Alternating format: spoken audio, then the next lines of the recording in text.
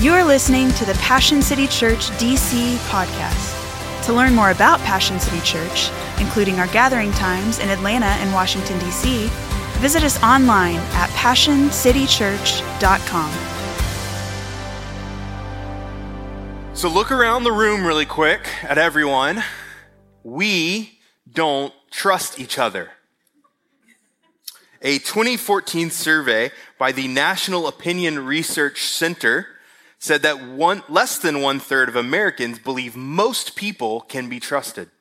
This is the lowest it's been since the early 70s when they started doing the poll. And there was another study that I looked at recently from Pew, and it was all about trust issues. And it said 58% of Americans believe that most people would try to take advantage of them given the chance. 62% believe most people only look after themselves. 71% are less confident in people now as they were 2 decades ago. So interpersonal trust between us, you and me, is the worst that it's ever been in America, but there's a larger trust problem, many would say, and that's institutional distrust, a lack of trust for authority. There's a Gallup poll, this is my last poll and then I'm done, a Gallup poll that they do every year that measures confidence in a variety of institutions and places. And over the last 25 years, so just from the late 90s until now, the number of people who have little or no confidence in Congress has more than doubled, from 22% to 57%. People who have little or no confidence in religious leaders has tripled almost, from 13% to 31%.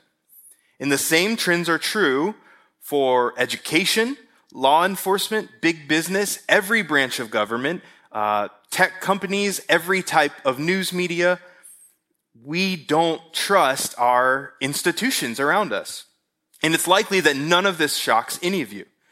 Every week, it feels like there's a new scandal that takes the national conversation. There's an abuse of power that's everyone's talking about.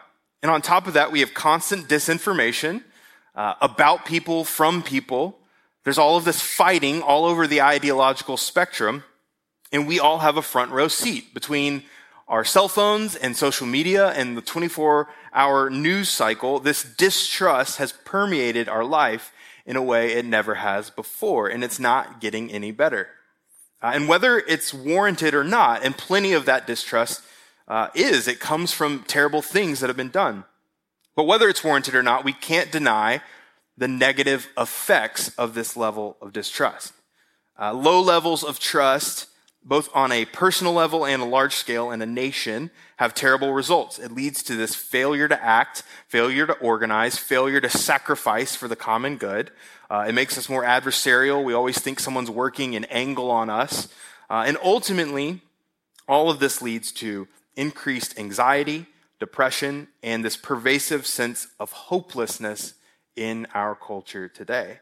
So whatever or whoever is to blame, this lack of trust is leaving us in this heavy, disoriented, hopeless place that we can't flourish in. There has to be a better way. And so today, in this text that I just read, Paul is going to show us one. If you've been tracking with us, we've been moving through 1 Thessalonians. And Paul is writing a letter to a church much like ours. It's from a variety of backgrounds that all came to this city. And this city is big and bustling and important in that area. But this community, the church, was united by a cause. That cause was the good news of Jesus. So as we approach the end of this book, Paul is becoming increasingly more practical. He's telling us this is how you live for that cause in the middle of a culture that doesn't share your values. There's always going to be friction with the world. We've seen this throughout history. No matter what country, no matter what culture, no matter what context, there's always going to be friction between how we live and how the world lives. And we're called to live a different way. And this book, the Bible, is meant to help us navigate that. We just sang that we've seen how good it works. We sang that Jesus changes everything in our lives. So if we believe that, then we need to believe that this book can change how we react to our culture. So 2 weeks ago, Pastor Ben, he looked at how it changes our sexual ethic. What is different between us and the world? Last week, he talked about how it affects our jobs, our careers. And today, I'm going to talk about how our faith changes how we relate to our leaders. If we, the church, are united by that cause, we need a unified culture that points to that same cause. So first, why bring this up? Why is Paul talking about this? If you remember the first 3 chapters, things were going really well in Thessalonica. All of it is Paul encouraging and thanking, and he's longing to see them, and everything's going great. So why would he add this? And how I look at it, I believe it serves as a reminder that no matter how something looks on the outside, no church is perfect. Churches are filled with people, and people are flawed.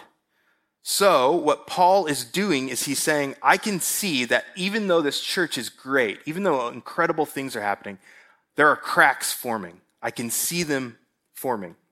DC, compared to a lot of cities, is a pretty old city. And in the last 4 years, Becca and I, we've lived in some older homes. And you get used to, in these old homes, old home problems. Just weird quirks from these 100-year-old townhomes that you live in. And for instance, there's just strange drafts in the wintertime or in the summer where you're like, I don't know why it's so cold in this spot, or why is it so hot in this spot? Why doesn't anything work? Or doors that don't fit right. Or right now, we're in an apartment. I hope my landlord doesn't listen to this. We're in an apartment where the floors kind of slope. It feels like we have a skate park like inside our house because the wooden floors are like slightly not level. And although the problems can be even funny at times, they're symptoms of bigger issues. Usually problems like that tell us that there's something wrong with the foundation. And we can ignore that for a while, maybe decades. But eventually, if you don't fix those problems, if you don't renovate, the house will fall down. So Paul is demonstrating great leadership to identify these flaws before they become fatal. What he sees is that a lack of respect within this culture, within Thessalonica and their church, is a sign of resentment. And if resentment increases, division will increase. And as the division increases, as cliques form, as people don't respect their leader, they don't like that person, so we're going to come over here and do our own thing. As that happens, the foundation of the church is getting shakier and shakier, and this really good thing can fall apart quickly. So they need to head things off now before a minor problem becomes a major one. And the same is true for us. We are approaching our 5th year anniversary as a church, which is incredible. We have seen amazing things happen in the last 5 years. We're not divided. We're not falling apart. There's not a coup forming in the Howard basement right now. Pastor Ben is preaching somewhere else today. We don't have him tied up backstage. Things are great. But Peter reminds us in one of his letters that we have an adversary that's waiting to pounce. We have an enemy that would love to divide this church with whispers and with an angry word here and an angry word there, and then one day you wake up and there's division. So this is preventative care. We want to do the work now to avoid problems later. We want to let the Word of God guide us into unity. So today, Paul is going to answer 3 questions about honoring our leaders. Who are we meant to honor? How are we meant to honor them? And why we are meant to honor them. So we're going to start where Paul starts. Who? What do leaders look like? What makes a leader worthy of honoring, elevating, emulating? And he says it in verse 12. We ask you, brothers, to respect those who labor among you and are over you in the Lord and admonish you. So his first request here is respect. And that word is to know. What he's saying is identify or recognize the legitimacy of these people as your leaders. In other books, like the pastoral epistles, he expands further on, here are some qualifications, here are some characteristics of what it looks like to be a leader. But right here, he keeps the structure simple. Just respect those who emerged naturally. These aren't the coach's kids. They didn't get a degree for it. They weren't grandfathered in. They just stepped up. And that's important for us because often we view leaders as those people. They're set apart. They have a title attached to them. They have a paycheck. But what Paul is showing with this broad definition is that all of us can lead if we have the character and if we rise to the occasion. So he describes here one group with 3 traits. It's not 3 different groups. It's one group, 3 traits. They labor among you, they're over you in the Lord, and they admonish you. And the first characteristic tells us a lot about these people. They labor among you. Those words carry the idea of growing weary because of the work. They're pushing themselves to extreme fatigue on your behalf. They're in it with you. They're among you. And what is that labor? It's not just that they're doing their own jobs amongst you. They're not outside shoveling. They are spreading the gospel. The labor is the gospel. Earlier in Thessalonians, it says, "For you remember, brothers, our labor and toil. We worked night and day that we might not be a burden to any of you while we proclaim to you the gospel of God." Paul constantly in the New Testament connects these ideas. Labor, gospel. They're not 2 different things. It's the same thing when Paul is talking about this. The labor is gospel work. It's toiling for the needs of the church. They're not building their own kingdom. They're not building their own platform or brand. The work isn't about them. It's about what Jesus has done in them, and they're doing something for the church. They're lifting up the church. A good leader doesn't sit back on their little throne and just tell people what to do. They're not just manipulating and bossing people around. A good leader is shoulder to shoulder in it with you in the battle. A good leader has more skin in the game than anyone. And we want this to be true of all of our leaders. One of my first experiences in Washington, D.C., I was 14 years old. I came here on a church trip. And we were serving in the city, and we were in this shelter in the city that's still here today, and we were working in the kitchen of this shelter, and we were serving food, we were cutting vegetables, and then they had us deep cleaning this kitchen, and I remember it was very strange. They had us deep cleaning near the end of the day, and then they had us stacking up this wall of non-perishables in a way that didn't really make sense. It was boxes and cans, and we find out next day that a congressman was coming. A congressman was coming to serve here, allegedly. And as soon as this man came in, it all was just a big photo op. Not for the shelter, it was a photo op for him. And he was getting pictures of him cutting. He's getting pictures of him cleaning stuff that was already cleaned the night before. And finally, he ends the day taking a picture in front of this wall we had built and giving a quote and heading on his way. And it left a terrible taste in the mouth of our group because in our minds, we were like, this is a public servant. But he's using that idea of serving to benefit his image. He wasn't toiling for the community. He didn't care about the community. He cared about what people thought. But Jesus modeled serving for us. In the book of Matthew, James and John and their mom, this is the original nepotism. James and John and their mom, they come to Jesus and they say, hey, we want a promotion. We want to sit at your hands in power, because to them, they saw leadership and they saw the power. They wanted that cabinet spot. But Jesus, when all the disciples get angry about this, he tells them what leading is all about. In Matthew 20, you know that the rulers of the Gentiles lord it over them, and their great ones exercise authority over them.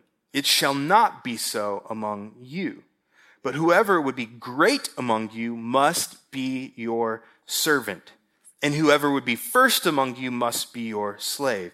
Even as the Son of Man came, not to be served, but to serve, and to give his life as a ransom for many.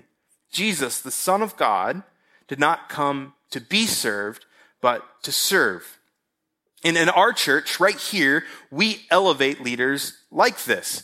Our formalized leadership positions, we have a full-time staff and we have team leads who aren't paid. They're just volunteering their time to work here or to volunteer.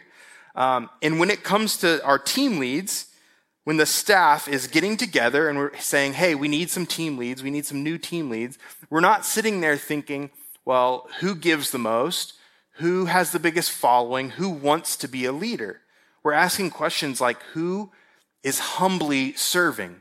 Who cares for this community? When it comes to leadership, the character always needs to precede the gifting. They need to be a servant first. Leading isn't lording over people, it's laboring among. We're not looking to be honored, we're looking to serve. So there's this servant mindset, and then he qualifies leadership further. He says, we ask you, brothers, to respect those who labor among you and are over you in the Lord. Other translations might read, they care for you in the Lord, or they have charge over you in the Lord. The key for us here is that little prepositional phrase, in the Lord. Their authority is rooted in the Lord. It's not their right. They didn't purchase it. They didn't acquire it by some means. The authority comes from the Lord. So what does this mean for us? I think it means two things. One, leaders have a spiritual responsibility over the church given to them by God. Pastor Ben reminds our staff all the time, we are not event planners. We are a spiritual movement. And as leaders of a spiritual movement, we don't shrink away from the importance of that role and all that it entails. But it also serves as a reminder and a warning for leaders. Leaders aren't the ultimate authority. They might run their little franchise. They might even have their name on the deed, but someone else owns the company. Paul warned leaders, the leaders of Ephesus in Acts 20. He said, therefore I testify to you this day that I am innocent of the blood of all, for I did not shrink away from declaring to you the whole counsel of God. And then he says to them, pay careful attention to yourselves and to all the flock in which the Holy Spirit has made you overseers to care for the church of God, which he obtained with his blood. And he goes on to warn them of bad leaders who are going to come in and wolves who are going to try to get into the flock. So he's talking about leaders. He's talking about these overseers that the Holy Spirit gave them this role. And what is their job? It's to labor. It's to follow Paul's lead. It's to care for the church. And Paul makes it clear here. The church is a flock. It's people. And those people, as we sang today, were obtained by the blood of Jesus. That's valuable. That's not something to be taken lightly. If you in this room aspire to lead, or you already have spiritual authority in someone's life, whether it's here in this house or in an organization or in your family even, you need to know spiritual leaders bear a heavy responsibility. Leadership is glorified because it's associated with a stage or power or fame or a green room or likes on social media, but spiritual leading isn't about all of this stuff. Spiritual leading is about shepherding a flock, people that were bought by the blood of Jesus, and that's a high calling, and that should be a warning for many of us. A lot of those abuses of power come from people who don't realize that leadership is a heavy responsibility. Hebrews 13:17, it echoes this text, and he's telling them to submit and obey their leaders. Why? So that the leaders can be exalted, so the leaders can make a buck? No, it says because they are keeping watch over your souls as those who have to give an account. An athlete can mess up and they have to report to their coach. You can mess up in your job and you might have a manager that you have to report to, and there can be consequences. But a spiritual leader reports to the sovereign Lord of the universe and gives an account for how they use or abuse that platform. Leaders need to take this responsibility seriously. And the third thing that Paul says about our leaders, says, we ask you, brothers, respect those who labor among you and are over you in the Lord, and admonish you. And admonish carries the meaning of instruct or warn or call out poor decisions. It's not to provoke, it's not to attack, it's not to belittle, it's with the aim of helping someone change for the better. When it comes to our relationships with leaders, with authority figures, a lot of our resentment stems from this one right here. Nobody wants to be called out. You hate it, I hate it, we all hate it, but we need it. It's an important task for a leader, and it's an important need for all of us. We've seen this in every book, in every movie ever. There's this young protagonist, and they might have talent, but they have no discernment on how to use that talent. And so they need that wise mentor, Mr. Miyagi. They need Yoda. They need Dumbledore. They need Gandalf. They need other old wizards, I guess. They need someone to say, this is the right way. This is the better way. I know for me personally, like I said, I was really involved in a youth group growing up. And for me, like many of you, I was obsessed with the idea of relationships. I wanted to be liked. I wanted the affirmation that comes with relationships. I was always going out of my way to be in a relationship, and it was really unhealthy at times. And I had leaders who would call me out on it, and I hated it. I thought they were attacking me. I thought they just didn't get it. They just didn't know. They were coming to me and calling me out because they knew my behavior wasn't matching my words. It wasn't matching what I was saying about myself as part of this church. And years later, I worked alongside of a lot of those mentors at the same church with middle schoolers and high schoolers. And I remember on one trip, there was a kid just like me, just like I was. We're on a charter bus on this trip, and it was an episode of The Bachelor. It was a mess. He's sending it out to every girl's sending it right back to him. There's just all of this drama forming on this charter bus. And it got so bad after a few days that my buddy who was my mentor, we had to pull this kid aside. And we had to say, hey man, this is becoming a huge distraction. Like, we don't want this for you. We know you're better than some of the stuff that you're doing. And we had to just lovingly call him out. And then he goes on his way, probably mad at us. And my friend turned to me and just said, feel familiar? And I was sick. It was instant conviction because I thought when I was that age, they were just out to get me. But they wanted the best for me. They wanted my actions to match my words. They wanted me to thrive, but I had to trust them. I had to listen to their wisdom. And the same is true for us today. And maybe for some of you, you feel that. You've felt that bitterness towards a leader because they lovingly called you out on sin. Not to judge you, not to condemn you, but because they care about you. And you didn't honor them. You ghosted, you went on to the next thing, or you fought back. And my challenge for us today is, if you feel this, to check your motivations.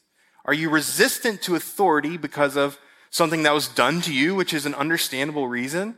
Are you resistant because they don't have your intentions in mind? Maybe they don't care. Or do you just love some sin in your life more than you love a leader? And so Paul first lays out this who, and that's important. We need to know the type of people that we elevate and that we follow if we want to have that healthy culture. That's important. But he switches to the how. How do we honor them? And that focus shifts from the leader to those who are being led. And there's a reason for that. They have a job too. A good leader is ineffective if they aren't supported, if they don't have people laboring with them, if all they're doing is spending their time warding off attacks from the people who follow them. So these people might be leading, but these people, they're part of this. They have something to do. We are not consumers. We are not fans. We are on the team, and we have a role to play in maintaining harmony. So the first request is acknowledge, and that's usually the easy part. Anyone can acknowledge who's in charge. I can go to an org chart or a website or look up their title and say this person's in charge. Paul doesn't just want us to intellectually assent to who the leader is. He wants us to esteem them, honor, respect. Paul's saying if you're part of this community, if you're part of this church, show them respect. Show them you care.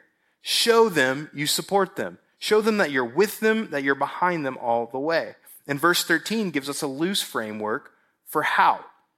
It says, esteem them very highly in love, which seems vague. This isn't a robust definition of honoring. He doesn't do what he does in other places in the New Testament sometime, which is craft this checklist of don't do that, don't do that, do that. It's pretty vague. He only gives us those two qualifiers. Esteem them very highly and do it in love. But I believe Paul is opening us up to a wide range of ways to show honor. He's not confining it to a narrow meaning. There's many ways to honor people, and we're going to look at a few that I believe are scripturally sound ways to honor people. But first, what needs to be true no matter how we honor? Number one, esteem them very highly. And I love this word because Paul is smashing several Greek words together, and he's intensifying the meaning. It conveys something like over the top, above and beyond, out of abundance, excessively, exceedingly. It's all of these things. So however we are to honor people, we're going to go all out. We believe that everyone has dignity and is worthy of respect.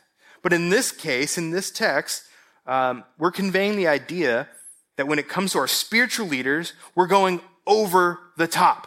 We're going all out to show them we care. Paul in Romans 12:10 says we should outdo one another in showing honor, which I love. I'm a very competitive person, so I like that idea of, hey, you got to wipe the floor with those other guys who they say they're going to honor him. I'm like, no, I'm going to honor them more. I can be more honoring. And we want to be generous with our respect. We don't want to scrape the bottom of the barrel. We don't want to give the bare minimum. This is how the world treats respect. If you earn it, if you meet my demands, if you give me something, I'll honor you highly. But for now, this is all you get. You are worthless to me until you prove your worth. One reason that we honor highly is because of that. It demonstrates worth.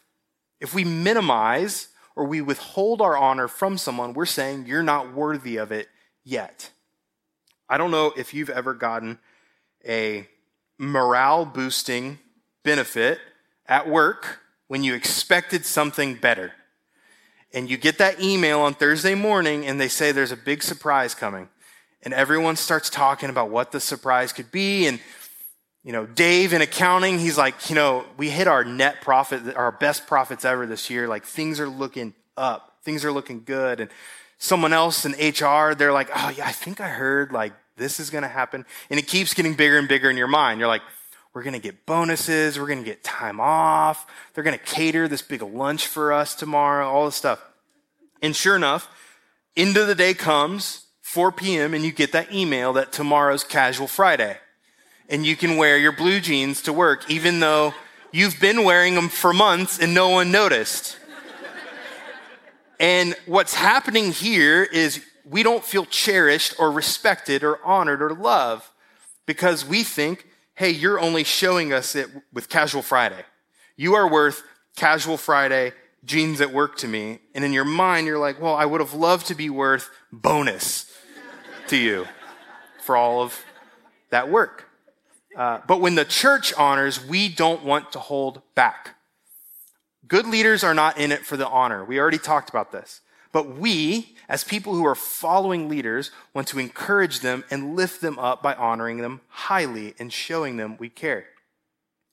The second way that we show honor, abundance and love. We esteem them very highly in love. And this part of the passage shifted my perspective. There's a relational component to honoring someone that we cannot ignore.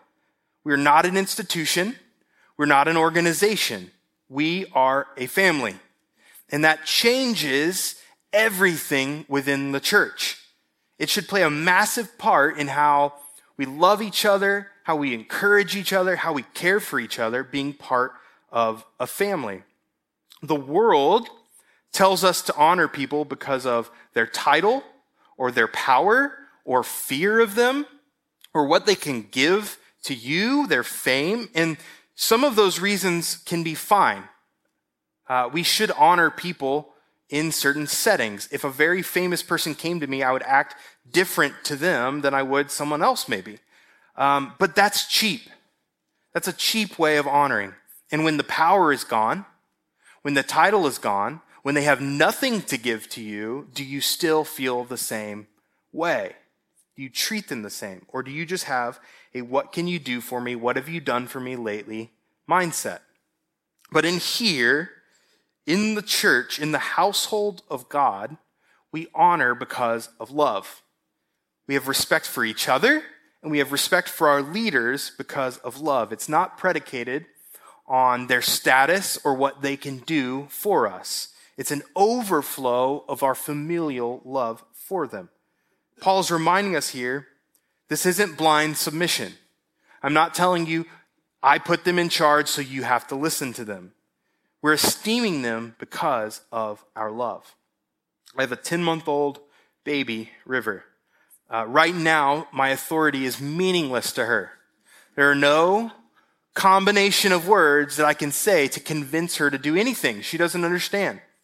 And she doesn't realize it yet, but when I tell her to do something or not to do something, it's because of love. It's because I care for her. I don't want her to crawl over to the heater and touch it because I love her. And my hope and my prayer is as she gets older, she will see that. She won't see me as this demanding tyrant trying to control her life. She'll see me as a loving father who cares. And I hope she responds in kind. I hope that even if we disagree on things, she'll say, I respect you, I honor you, I love you, and so I'm going to listen to you and I'm going to respond in love. And I want us to linger here for a minute. When we discuss these topics, I don't think our minds always turn to love, but Paul stresses it. He stresses that family bond. Do you view church that way? Do you view your leaders as brothers and sisters? Or is this a social club or an event? Because it's supposed to be a family we belong to.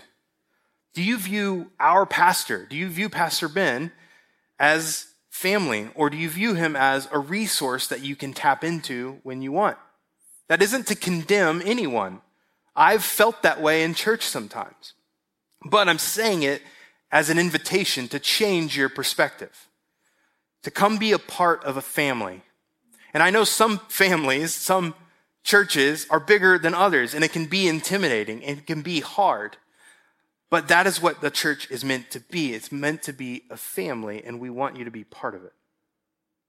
And so when we think of this practically, how do we show our love? How do we honor leaders in our life? I think there's a lot of different ways, and I want us to talk about a few. Prayer. It's one of the easiest ways you can esteem a leader this week is to pray for them. Pray for them. Don't pray that they would talk about the thing you want them to talk about, that they would condemn the people you want them to condemn, that they would do what you want them to do. Pray for your leaders. Pray for Ben and Donna. Right now, they're serving on the other side of the country in a really cool situation that they're able to serve in. Pray for them this morning. Pray that their ministry is benefiting the people they're talking to. Pray for their family. It's hard. It's heavy to lead like they do. Pray for them. If you're a door holder here, pray for your team lead by name. They're doing what they're doing for free. They're volunteering their time. Pray for them. Pray for our staff. We have a small team. There's less than 15 of us, and I've gotten to know all of them really well. And I see the burdens that all of us carry in every Sunday, every weekday. The things that sometimes we have to say, Lord, I know this hasn't changed, but I'm going to leave it to you and I'm going to go serve other people. Pray for our staff. Show them you love them. And as you pray, more and more, your perspective is going to change. You're going to start to deeply love and care for people that you pray for constantly. The focus is going to turn from me, from the self, from the inside outward. It's going to turn to other people, other people's burdens, other people's lives. And think of other ways you can honor people this week. Some of them might come easily and naturally for you. Encourage people. If you have the means or resources to bless someone in an extraordinary way, do it. Or just write them a note. Tell them what they mean to you. Hebrews 10:24 says, let us consider how we may spur one another on towards love and good deeds. Tell a leader what Jesus has done in your life because of what they have done for you. We do something as a staff and with door holders called Jesus Stories, where people say, this is what's been going on in my life. This is how Jesus has changed my life. And it puts wind in our staff's sails. And sometimes we hear one from months later where someone's like, hey, this is this really cool thing that happened to me 4 months ago. And we're like, why didn't you tell us? That's incredible. Just this week, the last few weeks, a few people have told me some about CORE and how CORE has been a great example in their life and changed their faith. And it meant so much to me because it was this person's way of telling me the work was worth it. And we don't always get to see the fruit of our labor, and that's fine. But it's amazing to hear that the work was worth it. If you want to honor your leaders, imitate them. We just talked about all these incredible traits. Humility, a servant mindset, they're laboring. Imitate that. Serve other people in your life as you have been served. Come be a part of what we're doing. Maybe you're someone who's come for a while and you've checked this out, and maybe a way you can honor some leaders or someone, a spiritual authority in your life who invited you here, is to come be part of what we're doing, serving the city, serving each other. And finally, one last one that I hinted at earlier, one of the most difficult ones is when someone admonishes you, when a leader lovingly tells you about some sin in your life that needs to change, respect them. Don't lash out. Don't gossip. Don't get angry. Don't attack that person, because that's what the world wants us to do, is fight back. But we don't do this. Our leaders, when they admonish us, we honor them in love. And finally, Paul gives us the why, and he does so by reminder. He says, esteem them highly in love because of their work. Leadership is a big responsibility. Anyone can be the Monday morning quarterback on the day after the big game that says, well, I would have done it this way. I could do it better. I could have caught that. I could have thrown that. When we have that hindsight and that overhead view, all of us think we could do it better. And the work of a leader can look glamorous and easy, but as we said, it's heavy because it deals with a flock. It deals with people and spiritual things. So Paul's reiterating and reminding us, I'm not asking you to honor them because of their social status or blindly submitting to them or because you get something from it. I'm asking you to honor them because of their work, because they're toiling and laboring in the gospel for you. They have been given a task from God and they're laboring on your behalf, and that is worthy of respect. That doesn't mean they're perfect. And it's fine to disagree. I don't want anyone to leave here thinking that I'm saying you need to blindly submit. It's fine to disagree. Leaders aren't free from criticism. And if the church wants to thrive, it has structures to keep leaders accountable, and it's open to receiving loving feedback. But our tendency is to think it's our job to criticize. We just sit on the sideline keeping our little report card, and we're never satisfied because they can't reach our standard. And as we do this, resentment builds, and it'll lead us to undermine or form little cliques or divide or cause havoc on our way out the door. And a relationship can't thrive like this. Becca and I, we've been married for, I should have done the math ahead of time, 6 years. And there are some major things within a marriage that if one of us did, it would require a conversation. We would have to address it. We would have to fix it. But we don't walk around tallying up the minor things, no matter how annoying they might be. We don't withhold honor from each other or love from each other because of all these small things. We don't let our relationships be controlled by petty things. So major things might need to be addressed, but minor things aren't worth tearing the house down. We don't give or withhold support based on what someone could do for us or if they checked all the boxes or not. We look at the big picture. We look at their work. We look at their heart. We look at their character. We look at how much they They care and they toil and they labor for this house, and we respond by showing them that we're with them, that we care, that we love them, we're thankful for them, and we honor them. I want to end where Paul ends. His final request hints at the result of these efforts. When you have leaders who embody this, who lead like this, and you have people following them that do this, that honor like this, that love like this, here's the result. It reads, "Be at peace among yourselves." And the importance of peace is scattered throughout the Bible. Psalm 133, "How good and pleasant is it when brothers dwell in unity." Ephesians 4:3 instructs them to be eager to maintain the unity of the Spirit in the bond of peace. The point of this is peace. When we look at the landscape of the world today, all of the division, all of the distrust, all of the disinformation and hating and anger and everything we see in the culture, it's suffocating us. And you can see why peace matters to Paul. And the truth is, if we refuse to do these things, if we refuse to be leaders who lead like this, if we refuse to be followers that honor and love our leaders, then we won't have peace. We will look just like the world, just like DC, if we sow the same culture that they're sowing.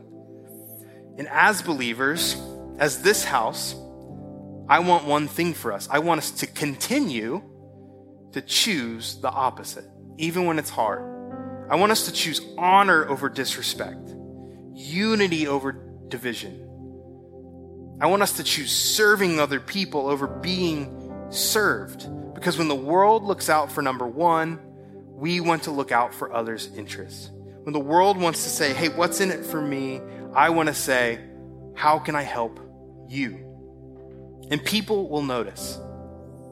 We're going to stand out in a culture that doesn't have this peace, doesn't have this unity, doesn't have this mindset. And when they see the church and they see how we serve each other, love each other, and honor each other, they're going to say, how? How do they live like that? And our only answer is going to be to point at our Savior and say, that is how. We don't have a secret technique. We don't have a 5-step plan for you, but we have Him, a kind and humble and loving servant who came for us. In this church, we believe that we are all beautiful in the image of God, but we're all broken because of our sin. But God, being rich in mercy because of the great love that He loved us, sent His Son to live the perfect life that we could not, to die the death that we deserved. And after He rose from the grave and conquered death, we now have a spirit that is changing our hearts when we put our faith in Him. And we are being knit together into a family, not an organization, into a family. In this family, as imperfect as we all are, we have been saved by grace through faith into that man, and we are going to chase after Him. He is the cause that unifies us, and we are going to display a culture that glorifies Him. If you were encouraged by today's talk, be sure to rate us and hit subscribe on iTunes, Spotify, and wherever you stream your podcasts. To experience other talks, videos, and live gatherings, visit us online at PassionCityChurch.com or download the Passion Movement app. And again, thanks for listening to the Passion City Church DC podcast.